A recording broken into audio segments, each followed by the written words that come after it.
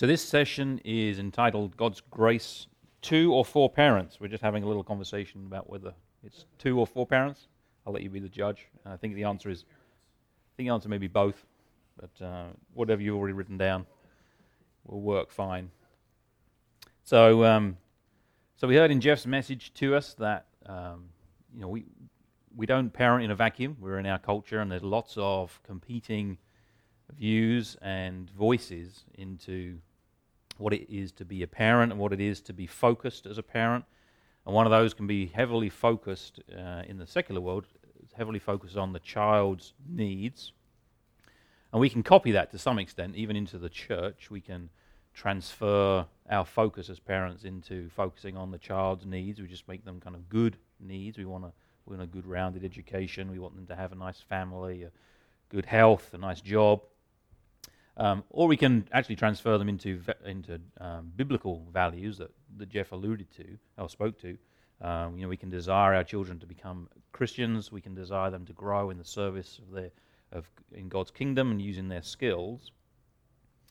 But I think in all of that, we can also overlook a very important piece, actually half of what God is doing through the role of parenting, and that is we can overlook God's work in us as parents, or overlook the work in us as people who work and interact with and around children. I don't mean that we're oblivious to the difficulties and challenges that come from raising kids. We've talked about those and some of the questions that came up as well. But we can see those difficulties and challenges as incidental to the task of parenting, as add-ons, rather than something that God intends to be there. So they're kind of unwelcome. We might even think of them as something that God is able to redeem in His sovereignty and goodness, but we still see them as something in addition to the task of what we think is the task of parenting. So we think of them rather kind of like bumps in the road rather than part of the road itself. And my concern is that when we have that attitude to the difficulties of parenting, it can diminish and lessen our awareness of how God is deliberately and lovingly working in us, and what God is deliberately and lovingly working in us as parents and through the parenting task. Now, if you've ever walked into a Christian bookshop, you'll know that one of the biggest sections is parenting books, and I wouldn't necessarily advocate many, but there are some good parenting books out there. Probably after lunch we'll mention a couple that may serve you. But nevertheless, I haven't come across one that focuses on the aspect of parents and what God is doing in parents through parenting. They may have a chapter or two that cover it, and if you know of one, please let me know, because I'm interested to read one that focuses on what God is working in and through parents. And it's odd, because none of us would accept half the job in any other situation. You wouldn't be satisfied if you took your car into the mechanics and he rotated 2 of the tires. Or if you went to the dentist and he said, well, I've worked on your upper jaw, you're good to go. We understand, naturally, in situations like that, there's a whole picture. And part of the whole picture is God's work in children and also God's work in parents. And when we forget and miss what God is doing in us, it means it's very easy for me to become passive, a passive agent in what God is doing. It means I'm not actively pursuing God. I'm not actively seeking to come alongside Him in the process of what He's working through parenting. I'm not necessarily praying with as much intentionality and keenness as He would want me to. I'm not studying and seeking to apply God's Word in the way I could be. I'm not seeking counsel and wisdom from others around me, speaking into my own soul or into my parenting as I could be, and as I practice parenting. And the problem is, if my parenting is not aligned, my plan for parenting is not aligned with God's plan of parenting, it's very easy to be left with a form of parenting which I'll call the Scooby-Doo version of parenting. It means I had a plan for my life, maybe for my day, maybe for this hour, and I would have got away with it if it wasn't for those pesky kids. Rather than trusting that God is at work through those hours, through those days, through that life, not only in your children, but also in you. A familiar verse that I'm sure is familiar to many, Romans chapter 8, verse 28 and 29. We read, we know that all things work together. So we know that for those who love God, all things work together for good, for those who are called according to his purpose. For those whom he foreknew, he also predestined to be conformed to the image of his Son, in order that we might be the firstborn among many brothers. So God has a plan. These verses apply to parenting as much as to any other aspect of the Christian life. God has a plan to conform us into the image of his Son, Jesus Christ, and parenting is one of the means that he uses to do that. So the last session that Pastor Paul's going to bring to us is going to talk more about God's grace for parenting and certain aspects of how to apply God's truth in raising children. This message is looking more at the question of God's grace to parents, a kind of a soul care for parents, as it were. But I'll warn you that the verses I want us to look at may initially strike you as odd ones, particularly in terms of what you want to hear, in terms of being cared for. So if you have a Bible, turn to 1 Timothy chapter 1, and I'll bring them up on the overhead here too. These are the words from the Apostle Paul, who was a spiritual father, as it were, to Timothy, his son in the faith. So here, these words spoken from Paul to his spiritual son.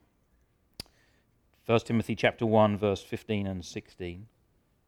The saying is trustworthy and deserving of full acceptance, that Christ Jesus came into the world to save sinners, of whom I am the foremost. But I received mercy for this reason, that in me, as the foremost, Jesus Christ might display his perfect patience as an example to those who were to believe in him for eternal life. So on first reading, that may not appear what you were expecting. You may wonder to yourself, now where's the care in that? That seems a little bit harsh and affronting to me. And certainly, what's it got to do with parenting? It reminds me of a story from my childhood. I have one brother who's 3 years younger than me, and we were on a family vacation once, outdoors. We were by a beautiful river, and I was going to take the opportunity to teach him how to skim stones. So I talked him through it. We selected the perfect stone for the exercise, and I did a couple of demonstrations and got some good skips across this river. And he was standing right beside me, and he took his throw, and the next thing I knew was that I was in a great deal of pain because it had hit me square between the eyes from standing beside me. I still don't quite understand how he managed to do that. But it wasn't what I was expecting, and it wasn't welcome.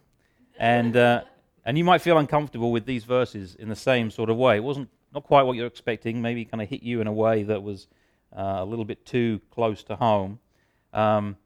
But I think from these verses we see the key storyline of the Bible, the key storyline of the gospel, and we want to see and consider how that applies to parents, how it helps us understand how and what God is deliberately and lovingly working in us as we raise children.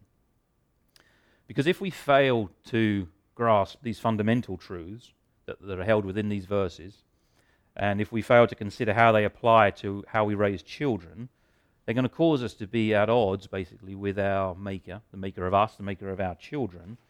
And these truths, I say, are fundamental. So if we get the starting point wrong, we will always be wrong going further down the track. If you're standing in a train station and you get on the wrong train track, it doesn't matter how far you go down that track, you're always on the wrong track. So these verses are geared to help us make sure that we find ourselves and start ourselves on the right tracks for parenting as Christians, and doing so by the grace God gives us. So we see in these verses, Paul is very keen that we hear and we accept one key truth about the mission of Christ Jesus.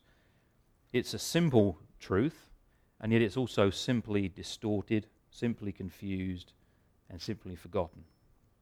In verse 15, Paul says, this saying is trustworthy and deserving of full acceptance, that Christ Jesus came to save sinners. So that applies to all of us. We've all sinned. We all deserve God's judgment for that sin. We all need saving by a help that's outside of us. Our sin disqualifies us and it disables us from saving ourselves. But God has displayed His love and His mercy by sending the help to us that we most desperately need. Jesus Christ came to save sinners, not primarily to make our lives easier, not to make our lives more comfortable, not simply to teach us something, not simply to set us a good example, but to save sinners. These verses don't make explicit, though, how Jesus saves us, but later on in chapter 2 of this book, Paul tells us that Christ Jesus gave Himself as a ransom for many. So on the cross, Jesus gave Himself as a substitute for sinners, bearing their punishment, bearing our punishment upon Himself, so those who would trust in His death in their place and who repent of their sins can find mercy and forgiveness from God Almighty. And we can then walk in step with His Spirit as He gives us grace for all of the Christian life and gives us grace for the role and task of parenting.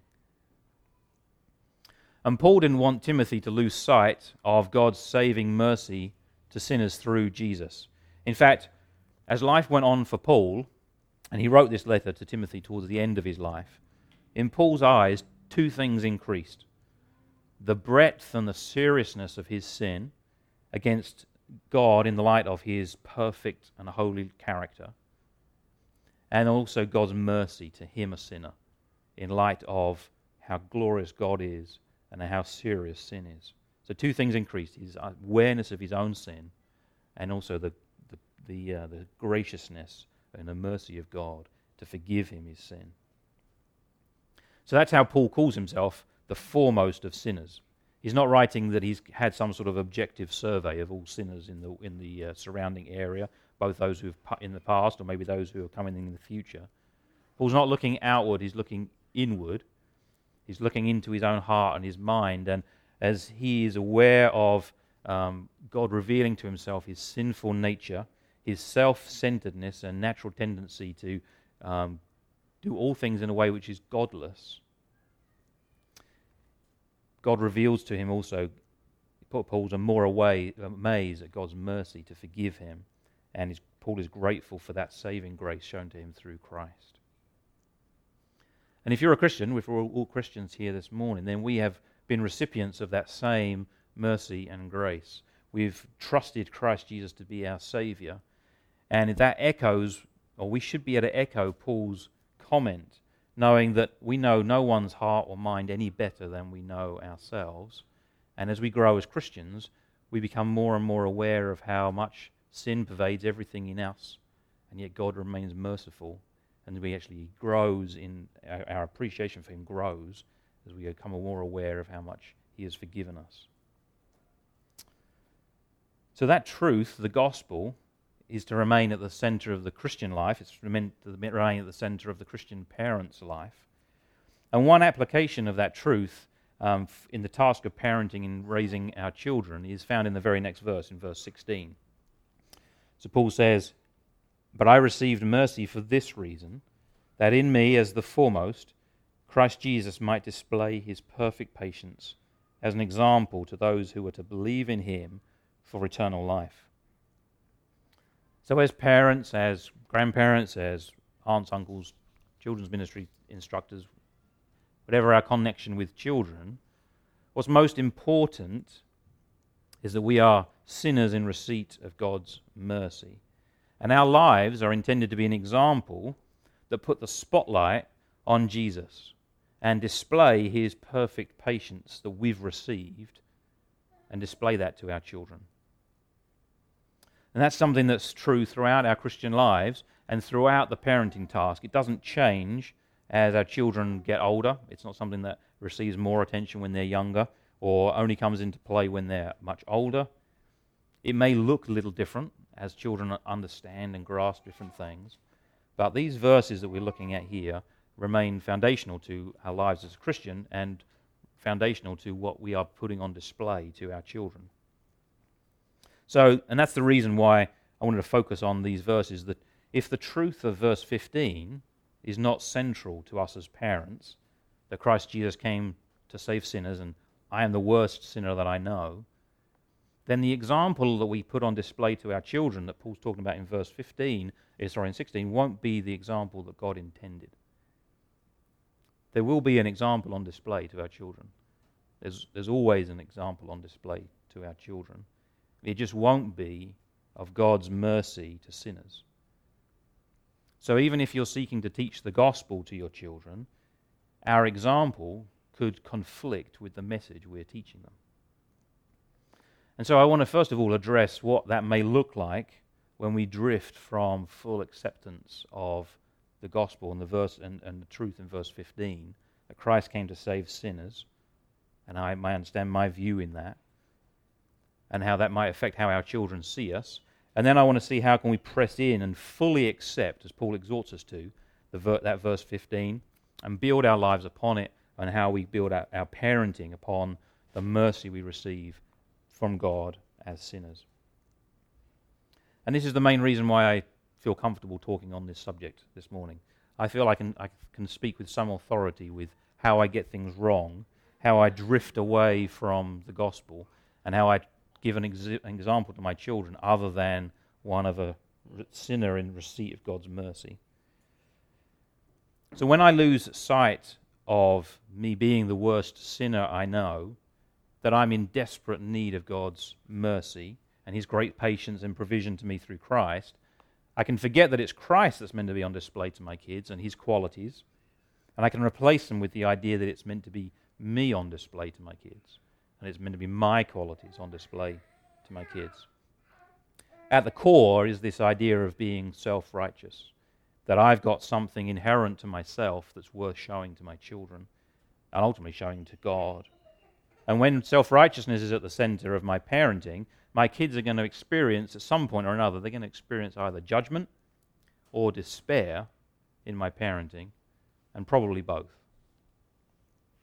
So, with 7 kids, there have been countless times that Kelly and I have looked at each other after witnessing something our children have done and said something to the effect of, I can't believe they just did that. And we say it in a term that's referring to how they've imaginatively chosen to explore and discover the world around them. So it might mean, for example, on a Easter Sunday morning, finding them in the backyard wearing their Easter clothes, having just decided to dig a hole in the ground. Or it may be multiple occasions where someone's given themselves a self-inflicted haircut, which has then taken a significant amount of time to grow out of. Or it may be collecting various and assorted items out of the toilet that I just wouldn't have imagined anyone would think to put down a toilet. These are some of the things that my children have done that we look at and we think, I can't believe you chose to do that. In terms of referring to their childish tendencies and their kind of curiosity thing to learn and explore. But there's other times when I'm tempted to say, I can't believe you just did that, that has a whole different meaning. If that's my response to how my children behave, if it responds to their sin, if it's in response to how they treated their sibling, if it's in response to how they responded to parental authority, if it's how they tried to deceive to cover up sin, if I say to those situations, I can't believe you just did that, then it reveals that I've drifted away from the truth of verse 15.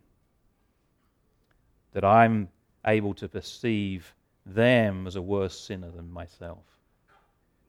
If I can say, I can't believe you just did that. Jesus taught a parable, which is probably familiar to you, to help people with self-righteousness understand themselves. It's the parable of the Pharisee and the tax collector in Luke chapter 18. I'll read that quickly. You can turn there if you wish. Luke 18, verse 9, it starts there. It says, Jesus also told this parable to some who trusted in themselves that they were righteous and treated others with contempt. 2 men went up to the temple to pray, one a Pharisee and the other a tax collector. The Pharisee, standing by himself, prayed thus: God, I thank you that I am not like other men, extortioners, unjust, adulterers, or even like this tax collector. I fast twice a week. I give tithes of all that I get. But the tax collector, standing far off, would not even lift his eyes up to heaven, but beat his breast, saying, God, be merciful to me, a sinner. I tell you, this man went down to his house justified rather than the other. For everyone who exalts himself will be humbled, but the one who humbles himself will be exalted. So I'm going to assume it's fair to say that we would all want our children to model themselves after the tax collector in how they related to God. But the tax collector in that story, in that parable, didn't learn that response to God by observing the Pharisee. In fact, he would have learned an entirely different way to approach God if the Pharisee was his role model. He would have been confident in his own deeds and his own righteousness to stand before God. And that self-righteous Pharisee is a million miles from the person that Paul describes in verse 15 as the worst of sinners. The Pharisee is, at best, is short-sighted in seeing his sin. At worst, he's entirely blind to his sin. So he feels no need for God's mercy. And because he sees no need for God's mercy, he's not in a habit of asking God for mercy. Because he's not in a habit to ask mercy, he's not in a habit to show others mercy. And the self-righteous parent can correct without having received mercy and compassion, doesn't show mercy and compassion to their children, but does so as with a reminder perhaps to try harder or to do better, to meet expectations that they may be blind to realize that they're not even meeting themselves. So the self-righteous parent may tell a child to stop making so much noise by making their voice the loudest one that can be heard. Or they can tell a child to be more patient with their sibling in a tone or a voice that is anything less than patient. Or they may get exasperated with a child for their laziness over not cleaning up after themselves because it interferes with their plan to be lazy. I can give you all of those examples because they're all personal examples. And I know there's many others. I'm sure you can add your own. Because a parent has lost sight of being a recipient of mercy and humbly delighting in receiving that mercy, rather than experiencing mercy, the child experiences judgment, an expectation from the parent that they should meet a standard that the parent's not meeting themselves. And in fact, because our kids are sinners too, in some way or another, they're bound not to meet our expectations. And so parenting is just going to be this continuing effect of trying harder to impose our standards and then judging children by those standards. And it becomes this cycle of imposing the standards and measuring ourselves and failing. I can remember an example how this played out in my own parenting style, not one that I'm going to recommend you follow. Several years ago when we were living in Maryland, I got frustrated to the point of needing to do something drastic regarding how the children didn't tidy up after themselves. There's nothing wrong with wanting kids to tidy up after themselves, but I wasn't concerned with what it reflected of their attitude to obey their parents. I wasn't concerned with training them to be good stewards of the things that God has entrusted to them. I wasn't interested in training them to clean up in a God-honoring way. I wanted them just to learn instantly how to clean up in a Toby-honoring way. And I didn't want to go through much effort either in training them, so I just attempted to make my expectations just clearer. So some people will actually appreciate this, I think. I made up some posters for most of the rooms in the house, 8.5 by 11 posters, with just 3, 4, maybe 5 bullet points of what this room looked like if it was to be tidy, complete with pictures. I laminated it, and I put it on the wall in each of these rooms. I thought, couldn't be simpler. The expectation is now clear, and all you need to do is read the sign on the door or the wall, and now the room is going to be perfectly tidy. Nothing wrong, per se, necessarily with making clear instructions. The point I'm trying to make is that my motives were out of laziness and a desire for self-control, for control. And sadly, I'd lost sight of God's mercy to me. And in my self-righteousness, I just set the bar so high without giving my children the proper care and training, without pointing them to the grace that God would offer to them to clean up in a God-honoring way. So needless to say, I don't need to go into details, my grand system failed. And it's interesting, children, especially young children, have a way, and I think it's God's means of grace to us for blowing up our self-righteous plans, because they just don't care. They don't care about making you feel good about yourself. And they just don't buy into it. And after all, why would they? It's a terrible idea. And so when these plans fail, and we set up our expectations higher and just hold other people to them without holding ourselves to them, it can lead to the other response of self-righteous parenting, and that's despair and discouragement. And it's not the despair and discouragement that perhaps Jeff was talking about earlier, which can be a godly assessment of the situation, then turning to God for the way out. At some point, we throw our hands up in despair and wondering why our kids just don't get what we want them to get. And we just feel totally out of ideas and totally out of energy and totally out of strength when all of our ideas and efforts result in no success. Despair in that situation is a common response. Or despair may come from trying to parent out of our own strength to try to present this perfect example to our children. That's the other flip side of this, is we hold that standard high and we expect to present that to our children and for the world, at that matter. And at some point, we're going to get to the end of ourselves and realize that we just don't have the strength to live to the righteous standards that God sets. So it's worth noting that self-righteous despair is not godly sorrow for sin. Self-righteous despair is just a self-centered disappointment that I've not been able to meet my own standards. And typically that despair and that discouragement lasts long enough until you come up with the next great idea of how to get the kids to then to do the things you want them to do, or you've had a rest and you think you've now got the strength to try harder next time. It's not the despair that the tax collector had in that parable in Luke 18. The tax collector had his eyes on God, and he was aware of his need for mercy. The self-righteous parent has their eyes on themselves and is only aware of the need to try harder. So self-righteousness and self-righteous parenting, as I mentioned, can trap you in this cycle of trying to be the best parent you can or trying to raise the best kids you can, encountering weakness or failure either on your part or their part, and then working harder simply to try to fix it, try to harder and do better next time. I don't know if you notice what's missing in that cycle. Actually, it's who's missing from that cycle. Christ, Jesus, and God's mercy to us through him. That's the means, that's the key for breaking that cycle of self-righteousness.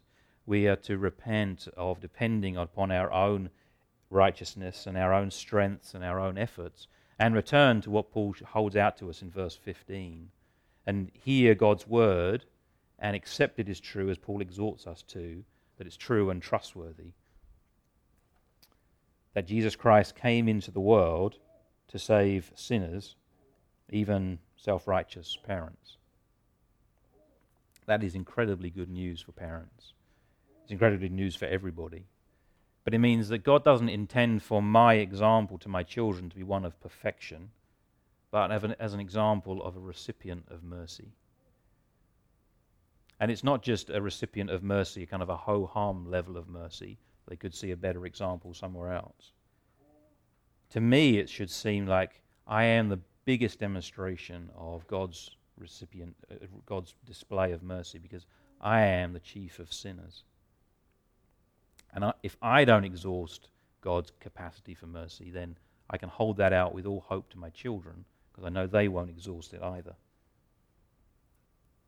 So this morning I want to encourage everyone, wherever you are in your parenting or encounter with children or in your walk with Christ, receive God's mercy through Christ Jesus afresh. Even now, remember that God has had mercy on you and continues to have mercy on sinners who humbly come and turn to him.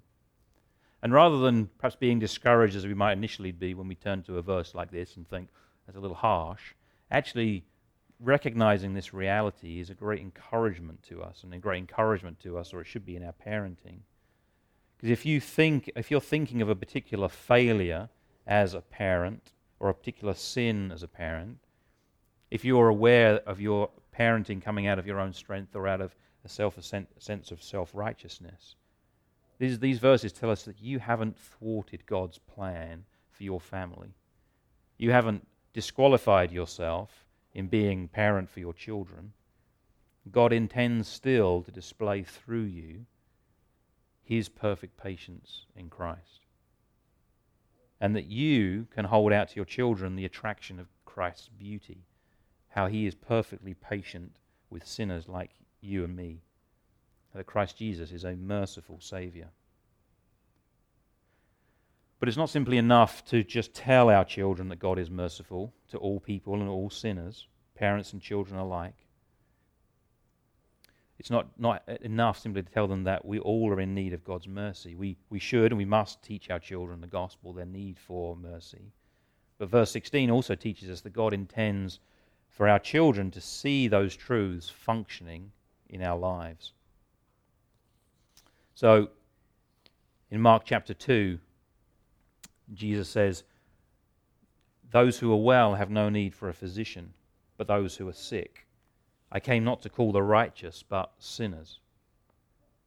Imagine if you wanted to convince someone to go to your doctor, and your argument to them was that you were once really sick, and you went to the doctor and they cured you, and maybe that was a long time ago, and that's it. Now that may be a compelling argument to some. But how much more compelling would the argument be by saying that you once went to this doctor and you were really sick and he healed you, and you still fight with sickness, and you go to this doctor daily, and daily he heals you. Daily he cares for you and gives you the power and strength that you need. Wouldn't that be a more compelling display of the doctor's powers in your life? Now, this isn't an argument to excuse sin. You can't. It's not. The Bible doesn't allow us to say, "Well, look, it makes the doctor look better if I continue sinning, if it shows how good a doctor he is." Or, in verse 16, it continues to show Jesus' perfect patience if I continue to mess up. God's mercy is a transforming mercy. Jesus' healing of sin and sickness includes the power to overcome sin. But rather, what is true for Paul is to be true for us. As we go on as a Christian, two things are meant to increase in our awareness and in our view: the breadth and seriousness of our sin in light of God's perfection and holiness, and the enormity of His mercy that we have received through Jesus Christ in light of our sin. And when that's a reality for us, we can say what Paul says in the verse after these ones. Paul can't help himself when he's reflected upon the mercy that he has received as the worst of sinners. In verse 17, Paul says, "To the King of ages, immortal, invisible, the only God, be honor and glory forever and ever. Amen." So I want to conclude by suggesting some applications of how these verses might work out for us as Christians in our parenting. As we are intentional and fight by faith to fully accept what God has put for us in verse 15, it should look like a growing dependence upon God. As we are more aware of our sin, we should be more aware of our needs for God's grace in all things, not just in parenting, but parenting is what we're thinking of this morning. And two of the key ways in which we can then receive God's mercy and grace is through prayer and through being in His Word. As I pray for myself, for the struggles that I know I'm going to face in dealing with sin and temptation, in dealing with difficult situations, needing strength and energy, needing wisdom, I should be crying out to God in prayer, knowing that He loves to hear His children and give them good things.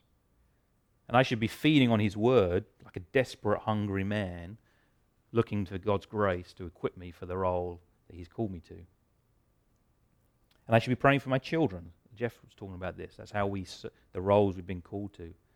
If I know that I've got nothing to offer my children of myself other than my sin, then I should be desperately praying for my kids that God would give to them, perhaps through me, but give to them what they need. That should always feature in our lives in one way or another. I think it's just helpful to recognize that through different seasons of our parenting, taking time to be in God's Word, taking time to pray can look very different. So I can go back to 1995, which was my third year in college.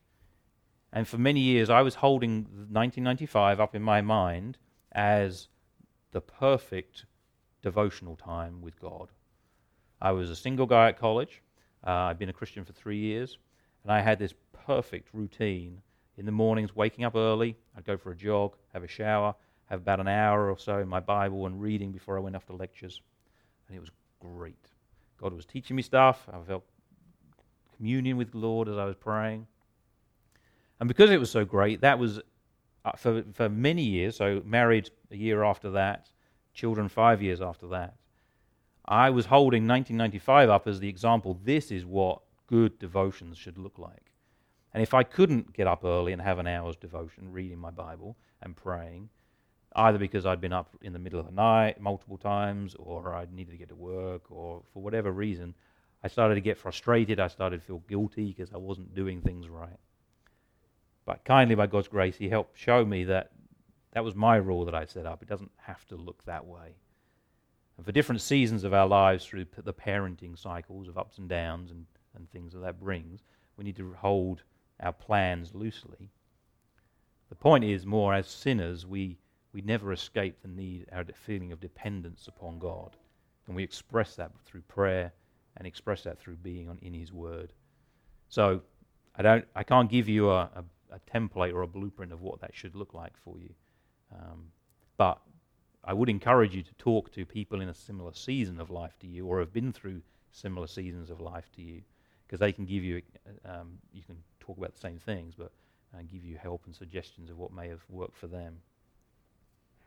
And husbands and wives as well work together in this. Talk about how can you serve one another to make that time with God a priority. How can a husband protect his wife's time in the Word and in prayer? How can the wife honor and protect her husband's time in the Word, and work together to show to your children together that is guarded and special. Second way in which we can apply this is through letting our children experience your confession. And that may mean your confession to them for your sin against them as parents. Maybe it's for being holding up self-righteous standards. But it could be simply through the way you've spoken to them, the way you've addressed them. It could also be what they've observed in your behavior to your spouse or to others that they've witnessed. If we are seeking to be humble and receive God's mercy, then we need to show to our children, as verse 16 talks about, we need to show them that we are recipients of God's mercy. And we do so by talking about our failures and our sin in a way which shows them that we've been forgiven, and we hold that out to them. You can also include examples of how you need forgiveness and confession through all of life. It could be at work, at the workplace. There's been opportunities, unfortunately, that I've had where I've come home and around the family dinner table I've said, kids, let me tell you about something that happened at work today. Let me tell you about how I lost my temper in a meeting and said something in a way that I shouldn't have said. And let me tell you about how I'm going to have to go back to someone tomorrow and ask for their forgiveness. You must be careful. We shouldn't use our confessions as a tool to manipulate our children. Daddy's really sorry. Now, aren't you sorry for what you did? That kind of thing. If there's no true repentance before God first and foremost, then there shouldn't be any confession before our children. But let there be true repentance before God and then let there be confession before our kids. And don't just confess necessarily specific instances of sin. As you come alongside your children, come alongside them with humble conversations about how you walk as a sinner through life as well, and how you've received grace and mercy in any and every situation, similar situations to what they face, maybe different situations. But be humble. Don't speak over them, but speak as a fellow sinner. And of course, that's going to look differently through their ages and through their maturity. In the same way as what you confess to your children, that's going to look different depending on the age and maturity of your children. So use wisdom in that. But be humble, be open and honest to them.